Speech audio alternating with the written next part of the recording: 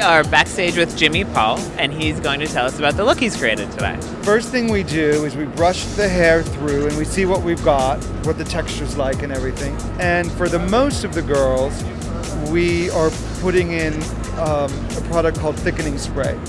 And then because the word beach was used, I used a little bit of the surf spray just to give it that sort of sandy sun beach water look to it, and it gives it a great thing.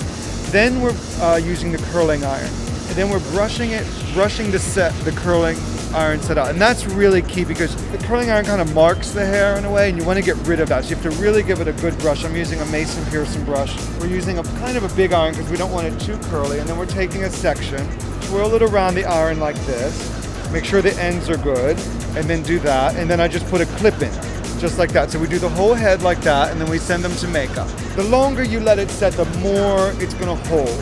So if you have really fine hair, I'd say, let it sit in for a half an hour. If you have very thick hair and you're worried about it getting too curly, then just brush it right out as soon as you're done with the curling iron. So it depends on hair type.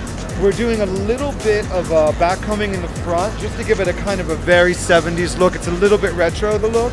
And then I'm backcombing it and then smoothing it out. And then I'll just put a little bit of hairspray on the end just to hold it.